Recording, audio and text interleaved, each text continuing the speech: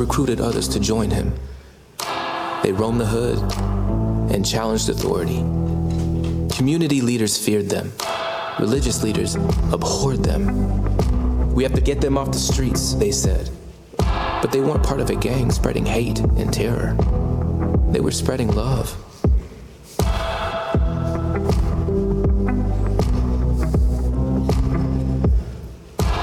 Well, welcome to Crossroads Church. It's good to see you here on this Palm Sunday. I want to welcome all of you joining us online as well as here at Thornton. If you are brand new to us, welcome to Crossroads. My name is Matt Manning, and I get to be the senior pastor here at Crossroads Church. And today, we are in the final week of a series that we are calling He Gets Us, which are based on the ads that maybe you've seen on TV, like during the Super Bowl or primetime drama. They've even been like scrolling on the scrolls next to the courts on March Madness. In fact, when it comes to March Madness, how many of you had SDSU versus UConn in the finals? Anybody in there?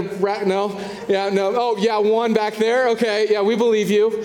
And so, I didn't have it either, which, makes things worse because really when it comes to March Madness, my bud Sam and I, who goes here, Sam Messerly, this is the second year in a row that he's beat me in our brackets, which means I have to listen to him crow all year. And so, that's been a miserable March. And so I know that you're not worried about basketball. Kentucky lost. We're all disappointed about that. And so back to the series, right? So in the series, we're looking at like a handful of experiences that we've had that Jesus also experienced in his life. In fact, when we open up the Gospels, when we open up the story of Jesus' life, we see that he experienced much of the same things that we experience in our lives. And so over the last couple of weeks, we've looked at really kind of the outrage that we feel in our lives. We've looked at the anxiety that at times overwhelms us. We walked down last week the heartbreak that pains all of our souls. And today we're going to look at an experience that we've all had, that is the experience of being misjudged or misunderstood. Earlier this week, I was talking with Doug Schmidt, someone who's on staff here, and I said, man, I'm just really trying to think of a time in my life where I was misjudged or misunderstood. And he responded to me by saying, well, you could share that time where you tried to make us all Catholic by serving communion every week. And then he chuckled. Now, if you're new with us, about 5 years ago or so, I made the decision. We were historically a church that did communion like on the first Sunday of every month, and I made the decision that we would do it every Sunday of every week. And when I made that decision, people were riled up. I mean, angrily, people came to me, more than one person, even in public settings. And they said, you know what? Like, you're trying to make us go Catholic. Like, you've gone Catholic, which is a pretty big deal in a Baptist church, right? And so, just so we're all on the same page, you can search the scriptures wherever you want, but you're not going to find how often we should take communion.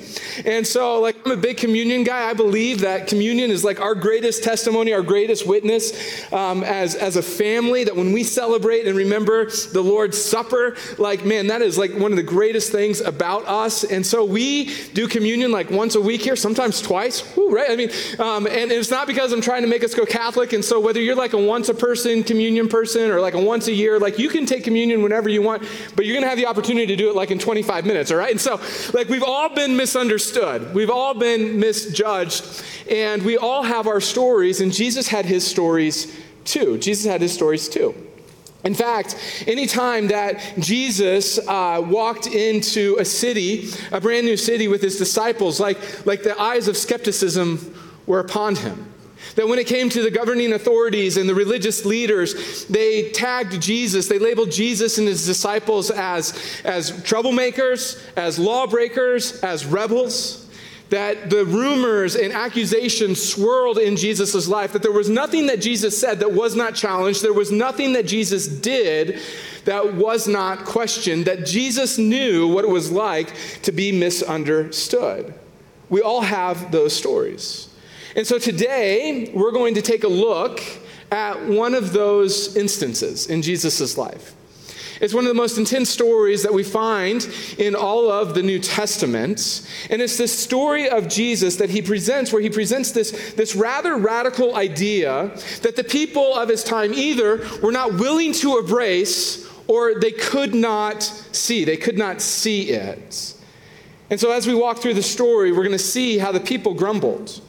We're going to see Jesus be misjudged. We're going to see him be misunderstood. And all the while, as he walks down this road in this story, we'll see that as he goes about this, that he never gives up. Because the message that he came to proclaim, the thing that he came to do, was too important for him. So we're going to find this story in John chapter 6. And so if you have your Bibles or a Bible app, I would encourage you to go ahead and turn there. And as you do, let me catch you up on where we're at in the story. In John chapter 6, we find Jesus standing on the coastline of the Sea of Galilee. And he's on the Sea of Galilee, and he's on this hillside, at the bottom of this hillside. And while he's there, all of these people start to show up. In fact, the Bible tells us that there was 5,000 men who showed up on this hillside, plus women and children, to hear Jesus preach. So you have this enormous crowd, this small stadium of people who have gathered on the hillside to hear Jesus preach. But when it comes to Jesus preaching, that was really just like the sideshow. The real reason that they were there is because the word on the street is that when Jesus shows up to preach, amazing things also happen. Like the miraculous happens. And so too will it in this story. And so Jesus, standing at the bottom of this hill, begins to preach. All these people are gathering together. Jesus preaches through the entire morning, and then lunchtime happens, and the people, like you and me, they all start to get hungry. And the disciples, they start freaking out, what are we going to do? We got to send these people away. And so Jesus takes this little boy's Captain America lunchbox that his mom had prepared earlier for him. He starts taking out the food, passing it to the disciples. He tells the disciples to go hand out the food to the people. And miraculously, the food is multiplied where Jesus feeds thousands upon thousands of people out of this little boy's lunchbox. Now, this is an amazing story. And for most of us, we go, yeah, we heard that before. You didn't even have to grow up in church to hear the story of Jesus feeding the 5,000. And honestly speaking, this story is so well known. Honestly, it's lost a little bit of its sparkle, hasn't it? It's lost a little bit of the way that we feel about it in terms of miracles. But think about the first century. I remember in the first century, all of life revolved around food. How do we gather food? How do we prepare food? That all of life was about food. Remember, there was no refrigeration. There were no freezers full with extra. There were no Sam's Clubs and Costco's that you could just run in and buy all the food that you wanted. That every day, life revolved around food. That so much of life was about food. People were always looking for food. And so this is a really amazing miracle. And so what happens next is the people are like, man, we should make this guy king. Because if you were going to vote for a king, and one king was like, hey, I'm going to lower taxes and build roads, and the other one's like, I'm going to heal you and feed you all the days of your life, you're like, man, I'm hanging with that guy, right? Give me free food guy. And so the people start to get restless. They start to get a little rowdy. They're like, we're going to make Jesus king. And Jesus is like, man, I don't want anything to do with that. And so he tells his disciples to head across the Sea of Galilee to a town called Capernaum. Jesus slips out the back door, and eventually the crowds begin to dissipate. Well, later that night, there's another miracle that happens. Jesus shows up with his disciples, meets them in the middle of the night. You can read about it later in this very miraculous way. They end up in Capernaum together. The next morning, everybody wakes up who was on the hillside, and they're like, hey, where did Jesus go? Word on the street was that Jesus ended up in Capernaum, so everybody jumped in their boats, headed across the Sea of Galilee to Capernaum in order to find Jesus. They're like, hey, we're sticking with free food guy. I mean, food works today. You can only imagine how food worked back there. This is how we pick up the story, chapter 6, starting in verse 24. So the crowd saw that Jesus was not there, nor his disciples. They themselves got into the boats and went to Capernaum seeking Jesus. And when they found him on the other side of the sea, they said to him, Rabbi, when did you come here? This is their question. Hey, teach, what time did you get into town? Now, listen, Jesus is no fool here, all right? Jesus knows what's going on. Jesus knows why they're there. Jesus knows their motive, that they're there to get free stuff. They're looking for more miracles. They're looking for more signs. Specifically, they want Jesus to serve dessert. And so Jesus responds to them in verse 26, and he says this, truly, truly, I say to you, you are seeking me, not because you saw signs, not because you saw the miraculous, but because you ate your fill of the loaves. That Jesus looks out at the crowd and he says, look, I know why you're here. I know why you showed up today. You're here to get free stuff. You're here to freeload off me. You're looking for your next meal. You're hoping that I'm going to serve lunch. Like, that's why you're here. And the crowds, they kind of get the hint that Jesus isn't interested in serving desserts. And so what they do next is they start to taunt and tempt Jesus to do a miracle. They're saying, well, Jesus, like if you're so great, if you are who we think you are, then you just show us a sign so that we'll believe. Hey, remember what you did yesterday when you fed all of us? Do that one again. And then once that starts not to work, they take it up and they go, hey, Jesus, you remember Moses, one of the other great prophets in the Old Testament? And they're like, when our people walked with Moses, man, it wasn't just that God fed us for one day. For 40 years, bread fell out of heaven. Can you do that one? I mean, they're just taunting and tempting Jesus to do a miracle. They're like falling over themselves to get Jesus to do another sign. All the while, they're missing the points. See, the food was just the object lesson. Like Jesus gave them this miraculous sign, but they missed it. To them, it was just an easy meal. For them, it was just lunch. They failed to see what it signified. Jesus says, you spend a lot of time in your life worrying about the food that spoils on this earth. I want you to take that same devotion. I want you to take that same fervor. And I want to put your mind and your life intent on the things that are eternal, the things that will never spoil. If we put this in modern day language, if Jesus was here today, he'd probably say something to us like this: that you are so concerned as Americans about the American dream, that your entire life is consumed with how to get more possessions, of how to live your best life now. How do I take care of my life here? Jesus says you're way more concerned about those things and way less concerned about the things of eternal life, about your relationship with God, about what it means to grow in intimacy with God.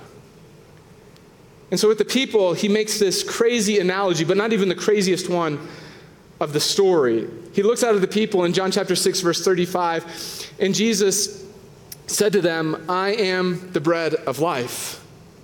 I am the bread of life. Whoever comes to me shall not hunger, and whoever believes in me shall never thirst. In other words, Jesus goes, you want eternal life? Like, I'm here. I am the bread of life, that I am the bread that comes from heaven. And the people go, no, you're not. No, you're not. We know your dad. I mean, look what they say next, verse 41. And so the Jews, they grumbled about him because he said, I am the bread that came from heaven. They said, is this not Jesus, the son of Joseph? I mean, don't we know his father and his mother? How now does he say that I have come down from heaven? I mean, the Jewish people, they look at Jesus. At this point, they're grumbling about him. And they say, you're not the bread of life. You're Joe's boy. You're from Mary. You're not from heaven. We all know this. And Jesus, he's like losing his mind here because he's trying to teach them. He's trying to make this transition from food that goes away, from desires that are never fully satisfied, to something better, to something bigger, to something that gives hope, to something that gives life. See, the point that Jesus is trying to make in all of this is that when it comes to the things on this earth, they don't last. The things on this earth do not last. That the only thing that you will ever be satisfied in is Jesus. That this is the point that he's trying to drive home with the Jewish people on this day. He's aiming them at an eternal perspective, and instead of listening, the people are grumbling. Instead of hearing what he has to say, the people are misjudging. They're misunderstanding everything that's going on. And so disputes are breaking out and people are fired up. They're angry. And so Jesus makes this statement. He responds by making this statement, this analogy that is oh my gosh, like it is so absurd. Like Jesus literally takes them into the Twilight Saga. Like he goes all Edward Cullen on them. I mean, look what he says, verse 53. And so Jesus said to them, truly, truly, I say to you, unless you eat the flesh of the Son of Man and drink his blood, you have no life in you. What? Yeah. Whoever feeds on my flesh, verse 54, and drinks my blood has eternal life, and I'll raise him up on the last day. For my flesh is true food, and my blood is true drink. Whoever feeds on my flesh and drinks my blood abides in me, and I in him. Okay, weirdo. Like, Jesus, what are you talking about? Like, you can only imagine the scene that's taking place here, right? Like, all of these people have traveled across the Sea of Galilee to hear Jesus preach, but more specifically, to get lunch, another lunch from him. They're expecting this miracle. They're expecting him to deliver on the idea of food. You can imagine what's running through their head here. Like, this was incredibly offensive language. I mean, it sounds like Jesus is inviting people into cannibalism, which isn't only gross, but totally against the Old Testament law. I mean, the Old Testament law, you could not eat a medium rare steak, let alone drink somebody's blood. Like, it was against the rules. Like, you couldn't do it. And so all these people are gathered. This huge crowd is gathered. And what Jesus is doing is he's taking this incredibly graphic language and he's making a parallel for them. That the eating of my flesh and the drinking of my blood is a figurative way of saying, believe in me, trust in me, receive me, get your eternal nourishment from me. That's the only thing that will satisfy your soul. Now, the more that Jesus teaches this, the more uncomfortable it becomes. The longer he goes, the more intense it all gets. And finally, it gets to the point where somebody raises their hand and interrupts Jesus' teaching and says probably, like the biggest understatement in all of the New Testament, verse 60. And when many of the disciples heard this, they said to him, "This is a hard saying. Who can listen to it?" Like, Jesus, who can get on board with this? Like, how in the world do you expect us to even walk down this road? And as this question's being asked, something begins to happen here. The further into the teaching that Jesus gets, this large crowd begins to shrink. Now, if I was here at this point, I would be like, okay, time out. Jesus, we got to rethink the way that we're doing this. Like, we got to reevaluate our methods here. People are leaving. Like, you're building a movement. A movement needs people. The people are leaving. They're moving. You need to do something. Like, do a miracle. Make a sign. Feed the people dessert. Like, do whatever you have to do. People are leaving. You have thousands of people here, and they're all getting back in their boats. You're driving them away. And the disciples, they're all here. And they're sitting and they're watching all of these people walk away. Yesterday, they were rock stars with Jesus. And today, they're just hanging out with the crazy guy. And look what happens, verse 61. But Jesus, knowing in himself that it's disciples. Now, these disciples are not like the 12 original disciples that we know so well. This is like the 100 or so people who have been following Jesus for a little while now. They were all grumbling, misunderstanding about what he was saying, and Jesus said to them, "Do you take offense at all of this?" In other words, does this cause you to doubt? He looks out at these 100 or so disciples and he says to them, "Are you now questioning how close you are associated with me? Because now when people hear my name, it's not a name that they come running to, it's a name that they go running from. Suddenly, it's about to get really hard to follow Jesus, to hang with Jesus. And look what happens, verse 66. After this, many of his disciples turned back, and they no longer walked with him. That all of a sudden, these 100 or so disciples who had been hanging with Jesus, now they have a choice. And what happens is they all begin to turn around and leave. That for these disciples, they all begin to wonder if they've made the right choice in following Jesus. If Jesus is really the guy they want to hitch their wagon to, this rebel of society. And almost all of them begin to fade into the background and completely disappear. as all of this is happening, verse 67, Jesus looks at the 12. These are the 12 disciples that we're familiar with. He looks at them and says, do you want to go away as well?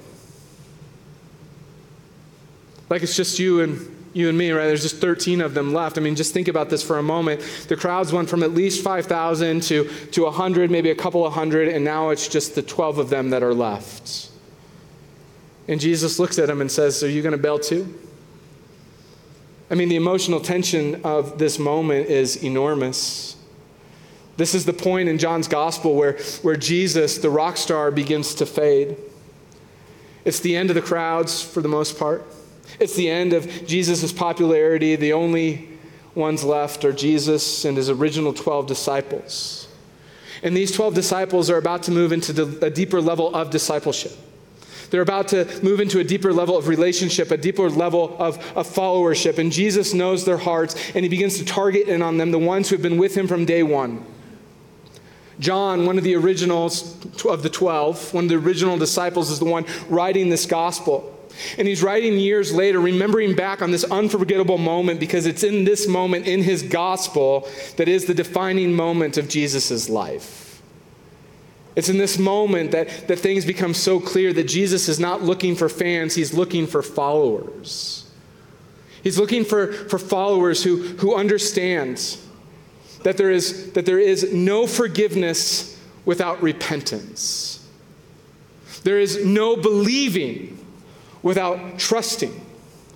Like there's no kingdom without love, there's no salvation without surrender, and there is no life without death. That following Jesus from this point forward is going to be hard. From this point forward, it's going to cost the disciples something. Following Jesus is leading down a path that isn't going to be to what they thought it was going to be, which was filled with fame and fortune and authority and all the things that came with being a rock star, walking with Jesus. But they come down the path and they realize that this is going to be hard because Jesus didn't come to be a rock star. That Jesus came to proclaim the good news to the poor. That Jesus came to liberate those who are oppressed. That Jesus came not to save the righteous people, but rather to walk with sinners. That Jesus didn't come touting the law, but rather with a new commandment to love all people. That Jesus came ultimately to die in order to rescue all. See, for Jesus' entire life, the purpose of why he came, the purpose of why he came to do what he did was completely misunderstood. That he was judged by people. He was labeled a rebel by the religious leaders of the day. If you've ever felt like that, Jesus, he gets you. He's been there. And the 12 disciples in this moment are all who remain, just them and him. And Jesus, staring into their souls, looks into their lives and says, are you going to leave too? Are you going to be like everybody else and turn your back and just fade into the backgrounds? And Peter answers him in verse 68. Simon Peter said to him these words. He said, Lord, to whom shall we go? Like Jesus, where else would we go? Like, sure, you say some crazy things sometimes. Sure, we don't understand everything, but we know too much. We've seen too much. It's not what we thought it might be. It's not how we predicted. It's not what we expected. And in this moment of great clarity, Peter realizes that if it's not Jesus, then who's it going to be? That all of us follow someone. All of us follow something. Lord, whom shall we go? You have the words of eternal life, and we've believed and have come to know that you are the Holy One of God. Like Jesus is, here's the deal. You're God. We believe this. We believe that you are who you say you are, and man, you do. You say some crazy things, and sometimes we don't understand what you're talking about. And sometimes we don't like what you have to say, and other times we don't like how you say it, and sometimes we don't like what you do or what you're going to do. But here's the deal. We believe that you are the Holy One from God, that you have the words of eternal life. And sure, we could go out and we could follow someone else. And it might be easier. They might seem smarter. They might be able to feed us every day of our lives. But Jesus, you have the one things that our soul desires more than anything in this world. You have the words of eternal life. Jesus, we believe. We believe. And so here we are, some 2,000 years later, looking at this passage, and if we're honest, being honest with ourselves, it's not much easier today to follow Jesus than it was back then, is it? Like all of us have to wrestle with the very question, if not Jesus, then who? Because we all have those moments in our life, right? Where we realize that following Jesus is a little bit difficult. When we realize that following Jesus costs us something. I mean, maybe for you it happened when you were in college. Maybe it was that first year of college and you grew up in the church, you went to youth group, you did all the right things, and then you landed in college and you went to the dorm and you realized that nobody cared. And there was this underlying current with everybody that you ran into, like, are you going to believe in that stuff forever? And in those moments, if you were honest, it started to cause some doubt in your life. And there's Jesus. Are you going to leave too? Maybe for you, it was in your career, that you've decided that you're going to be a Christian businessman, that you're going to be a woman with strong Christian ethic in the business world. And the values that you live are not the values that everybody else lives. The values that you have are not the values that your company shares with you.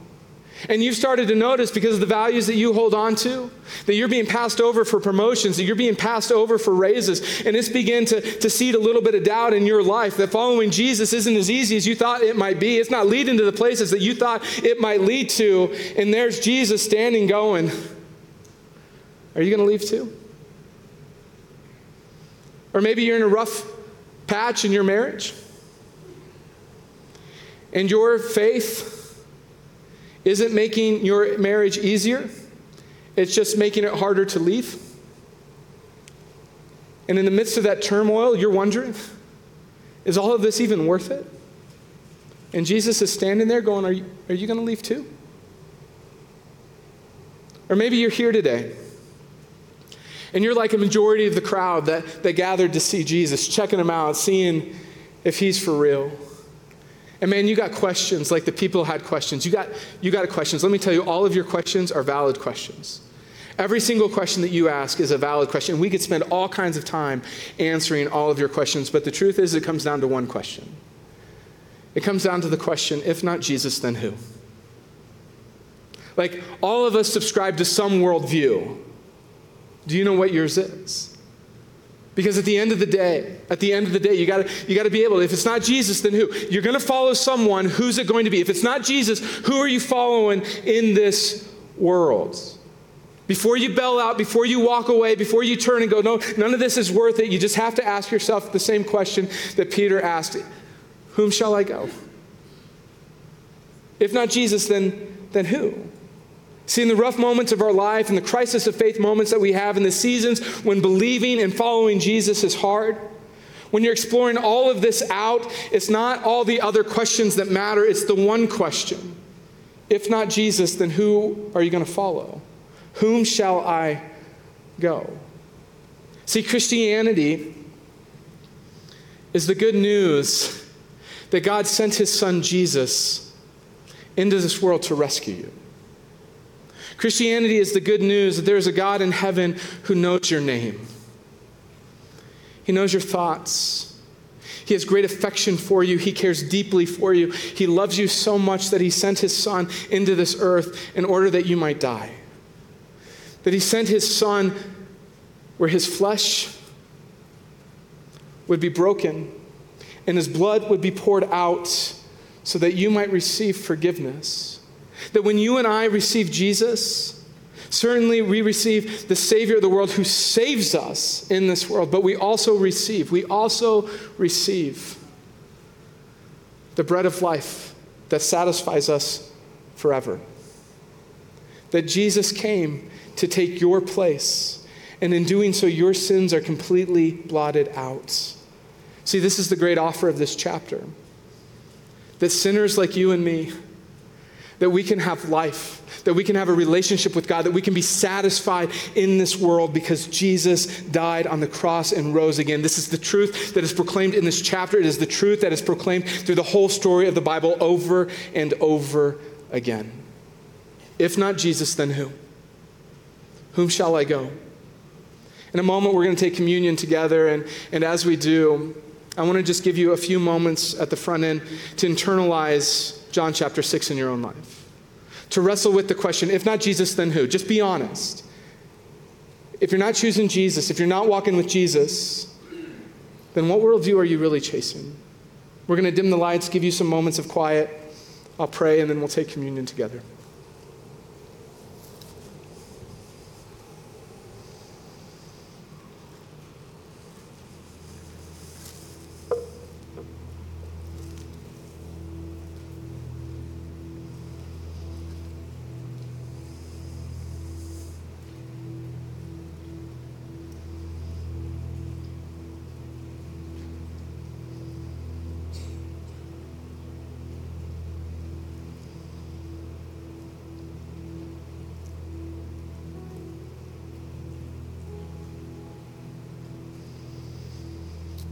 Jesus, the question that you ask penetrates our soul. Are you going to leave too? Lord, your entire life you were misjudged. Your entire life you were misunderstood. At every moment it seemed like you were being challenged. And as we look at these words of John chapter 6 today, where the grumbling and the judgment is so high, Lord, on this side of the cross, we realize what you were trying to explain, what you were trying to show. That through the breaking of your body and the pouring out of your blood, that we can experience life and life everlasting, that we can experience a life that is satisfying in you.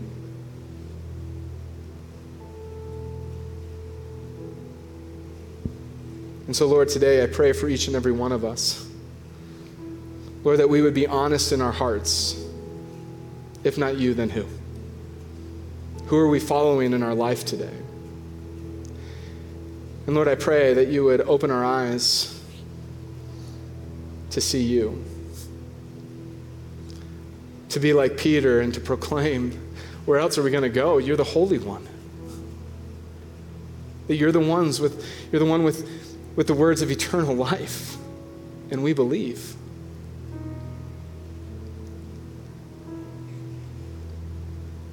Jesus, I thank you for this teaching. I pray that on this day that we would not misunderstand you and misjudge you. But today we would see you clearly and that our lives would be wholly yours. It's in Jesus' name that I pray.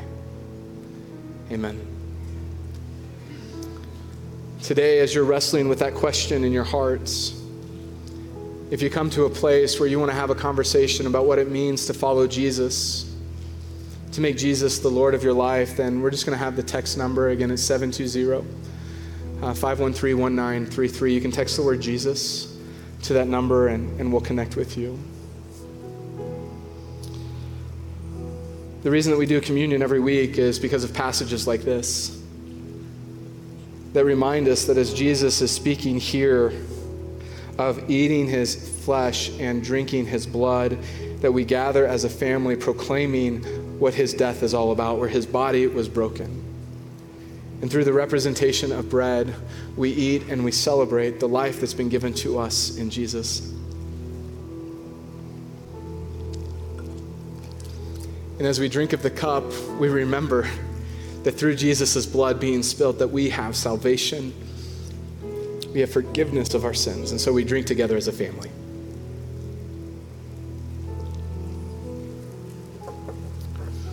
I'm going to invite you to stand as we sing about this God who loves us, who knows our name.